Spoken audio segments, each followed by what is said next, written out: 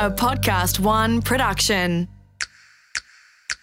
If they are able to adopt different ways of tackling issues, that might unleash the power of somebody else around them.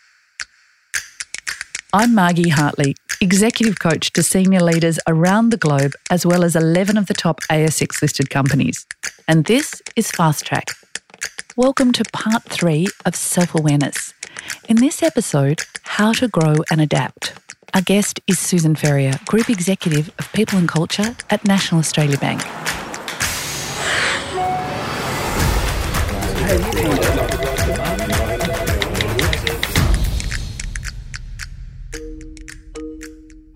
To be successful at work, we need to be able to adapt in many ways, no more so than when we're working with others. Our ability to understand ourselves and focusing on how we grow and adapt is essential for career success. We all know the less than constructive colleague, the person who lacks self-awareness, and the non-productive behaviours that others exhibit at work. It's often easy to point the finger at others. However, it's really useful to learn more about ourselves and how we can adapt and change to be successful. In this episode, we discuss how we can be more self-aware and then adapt our behaviours at work so we are the constructive colleague and the positive leader. What are we talking about, Susan, when we talk about adaptive behaviour at work? What does that really mean? Well, I think sometimes when we talk about adaptive behaviour at work, people feel a bit intimidated by that concept because it feels like it's requiring them to change as a person, and that means it's an inauthentic process. I often hear people saying, well, I can't do that because I want to stay true to who I am. So therefore I need to stay in this position rather than move, even in a small way, to another position. And I often find that you need to be able to have conversations with our work colleagues where you help them navigate that for themselves, whereby you're helping them see that if they are able to adopt different ways of tackling issues, that might unleash the power of somebody else around them. So you need to get individuals to think that this is not about I have to change in a way that takes me away from who I am at my core. I think it's better to come at it with a frame, which is by going down a path where you are able to generate different ways of doing things for yourself, you're uplifting others as well. It's not just a self piece of stuff. By generating and thinking about how you could be different in the world, as we said in a previous episode, it's like you're dropping something in a pond. You're changing your whole context. I think it's quite evolutionary. It's almost Darwinian. I mean, human species, I think, are hardwired around evolution and adaption. And it's something that we understand at a cellular level. And so if you can get to a point where you are helping people see that adaption and evolution is about generating success, then it has a whole different meaning to it. So it's not just I have to change because when I do that, I'm making that other person uncomfortable or cross. And so therefore I'm kind of doing it in opposition to the other person. I think often we kind of talk about adaptation of style as a way of fitting in as opposed to empowering others. So I think if you can put a frame on it where you're being of service to others with your adaption, then I think that helps you step into it in a different way, step into that process in a different way. Unlocking the thinking around empowerment would be a really great frame for people because change is actually every day and it's existing and it's not something we can resist because that takes way too much energy. So I imagine there's a bit of a danger though, Susan, in just always empowering others and forgetting about self. Again, we're talking about this fine, delicate balance between adapting to the point where we lose ourselves or adapting so we're being successful in our relationships. Yes, you're right. You need to have elements of self-regulation, self-control, so that you can stand separate to the world. But I'm just I don't know. I'm thinking that, just coming back to that earlier comment that I made around the sort of Darwinian aspect of this, because I think that maybe the word empowering was the wrong word to use. I'm wondering whether or not adaptation is almost a gift to the world, if you know what I mean. It's a gift to change the system around us. And that's what the human species needs to be able to progress and create. And so it's not necessarily an overt kind of empowering act, but maybe it's almost to change the system that you're in, you need to change yourself and try things out and experiment. And in doing that, I don't think you lose control of yourself or you lose your identity. I think you're just needing to step out and step back in. So I'm interested in this thinking. Let's jump into some practical examples. So adaption. I'm self-aware. I've got a value of harmony. I believe harmony is incredibly important. Now, that value actually means that my beliefs are that conflict isn't all that great and we should maintain harmony. So conflict isn't good. And then my thinking is don't rock the boat. And then what everybody sees on the surface in my behaviour is someone who's avoidant and approval seeking, as opposed to somebody who's participating in having my own point of view or engaging in a self-aware way of achieving. So that's my practical view of where you may need to adapt, modify. Yes, maybe is a better word. But modify your behaviour and be aware, by being self-aware of the very values and beliefs that you hold, that they may have actually be appearing in the way that you don't want them to show up. That's one practical example that comes to mind for me. Yeah. Have you got any other examples, Susan? Well, I'm more interested in digging into the example that you've just given to bring it to life in a work context. So that case study that you've just shared, the individual in that case is potentially sitting in meetings where views are being called for, or there's an expectation that everyone contributes to create a product that draws on everybody's capabilities. And that might be being done in a context where lots of other individuals are far less oriented around harmony than that particular person.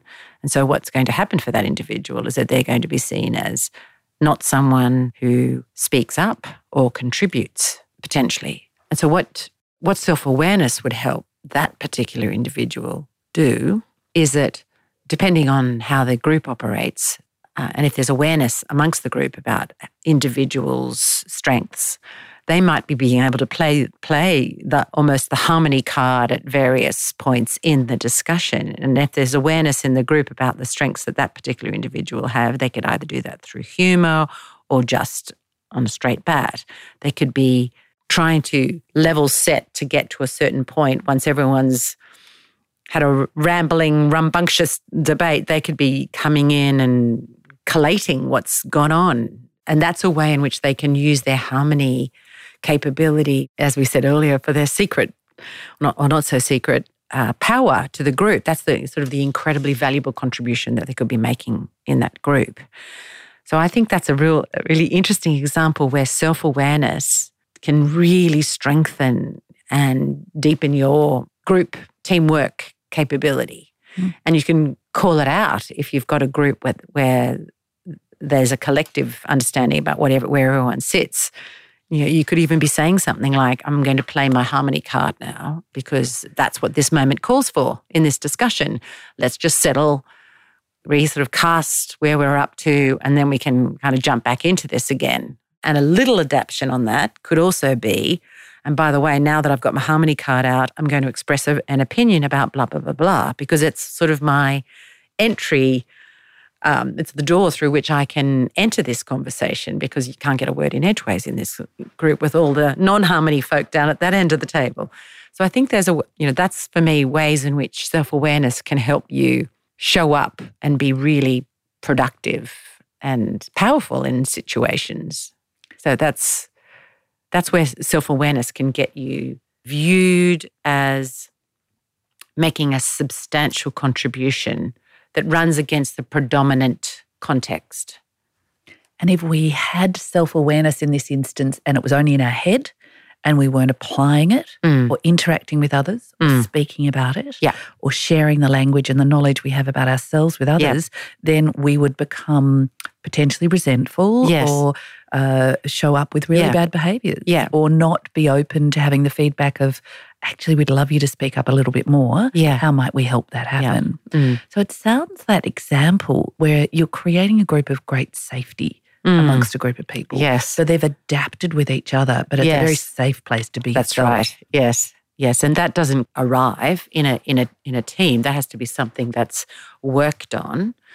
The concept of psychological safety just doesn't arrive at the front door as soon as a team's formed. That's something that needs to be nurtured.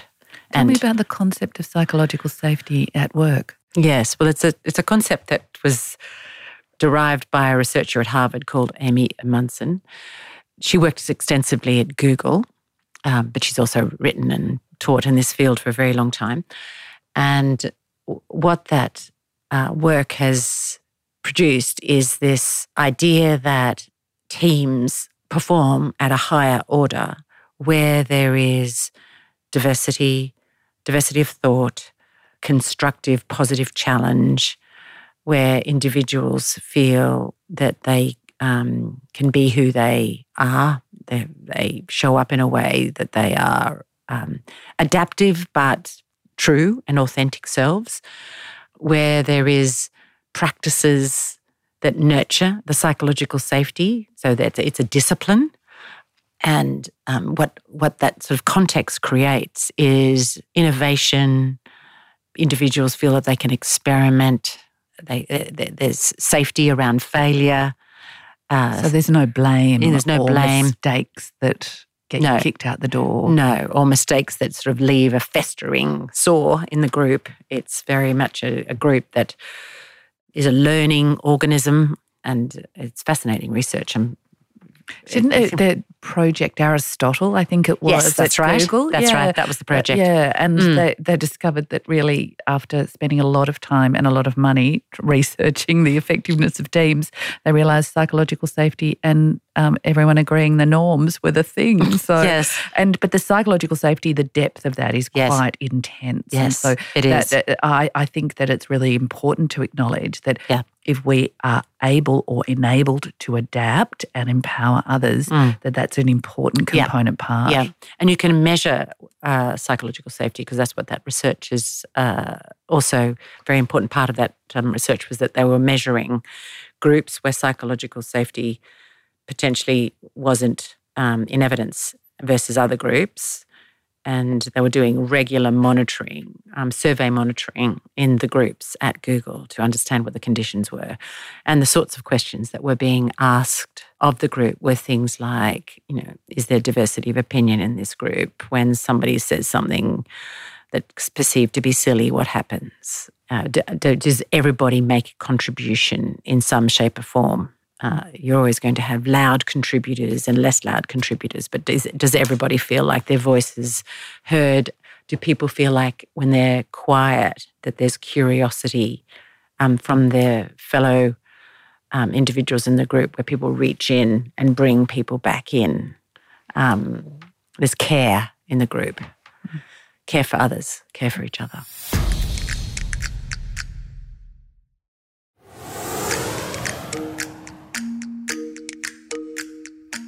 So as we're talking through this subject of adaption, we know that it's really essential and important, and it's about framing it to be empowering to others rather than a resistance and, oh my God, I've got to change again. That this idea that also psychological safety allows us to use our strengths, and the best teams operate together in a way that allows them to adapt to the situations. But you've also talked about the bigger system and the culture. If we're going to get even more practical and think about some of the ways that we're aware that we need to adapt, but what are some of the daily things we can do? I'm Mrs. Practicality here. I'm Miss Practicality here. And I'm really interested in the things that will help me become more adaptive. So people say to me, communication skills are really important to be adaptive. You need to be able to have a heightened communication, take the time and communicate with others about what's going on. So the context is set, you've got time to think about it, but we're all so busy. So communication skills are important. Anything else come to mind, Susan? I think role modelling is probably very important in that you need individuals who are pursuing an adaptive path, who are considered to be effective in their work, and they are celebrated so that there's this model that you can observe and it's an identified, declared model. I think that's quite important. There needs to probably be language about how adaption is good, and that, to be really simple about it, that individual has done significant effort around adaption, and so therefore that's considered to be valuable and good in a team or in an organisation. So I think that's something. They give prizes at school. Yeah. For most improved effort. You know, someone tried to do something differently that wasn't working, and now they have. And yes, this is celebrating learning. Yeah. So we celebrate adaption. I saw something the other day where at Procter & Gamble in the US, I'm not quite sure if I'd phrase it like this, but I thought it was an interesting idea. At the headquarters, they have in their reception area a big wall that's called the Wall of Failures. And on it, they've got a whole lot of products that they've designed at various points that were a complete failure. So they've got this story of the product. And then out of the back of that, they've got, but this is what we learned as a result of this failure. So I think that's an adaptive situation. What you're seeing as an organisation that's messaging, from failure can come fantastic learning, and that they've adapted that learning into something else that comes after that. So with the team, that's great. Yeah. With the teams that I work with, we do a 90-day review. So we do a technique that I've got, a process. We're always doing these check-ins, but the whole point is, what did we miss? Yes. What didn't work? Yeah. What did work? And what did we learn? Yes. So it's constant adaptive behaviour, both by the team and the individuals. But I like this idea of a whole system thinking about, instead of hiding them, we're actually celebrating them. So I think that's really important to have that. And then I think there's probably all sorts of practical mechanisms that you can use to check whether or not you're edging into adaption. They might be the mechanisms of feedback where you're checking in and saying, does that feel different? And we've got the fixed mindset and the growth mindset, the work by Carol Dweck. Yes. Talking about how we're not ever fixed in our state. We really need to be growing and learning. We adapt our intelligence, don't we? Yeah, we do. Okay, that's fantastic. All that research that we've had the benefit of in the last 5 to 10 years, it's brilliant. Yeah. So, Susan, this episode is very much around the Darwinian nature of we've got very high level, the Darwinian nature of work and ourselves, and how by actually being self-aware and acknowledging the impact we have on others in our environments, now we have the ability, and as a human species, to adapt our behaviour and our thinking to ways that suit the current situations without losing sense of very much the anchor of who we are and what our values are and how we best perform. So it's been a very interesting discussion. So remember, make good choices, continue to grow your self-awareness so you can adapt and thrive. Fast Track is produced in the studios of Podcast One Australia. The producer is Brooke Carrigan. Audio production by Darcy Thompson. For more episodes, head to podcastoneaustralia.com.au. Download the app or search Fast Track Career Conversations Podcast.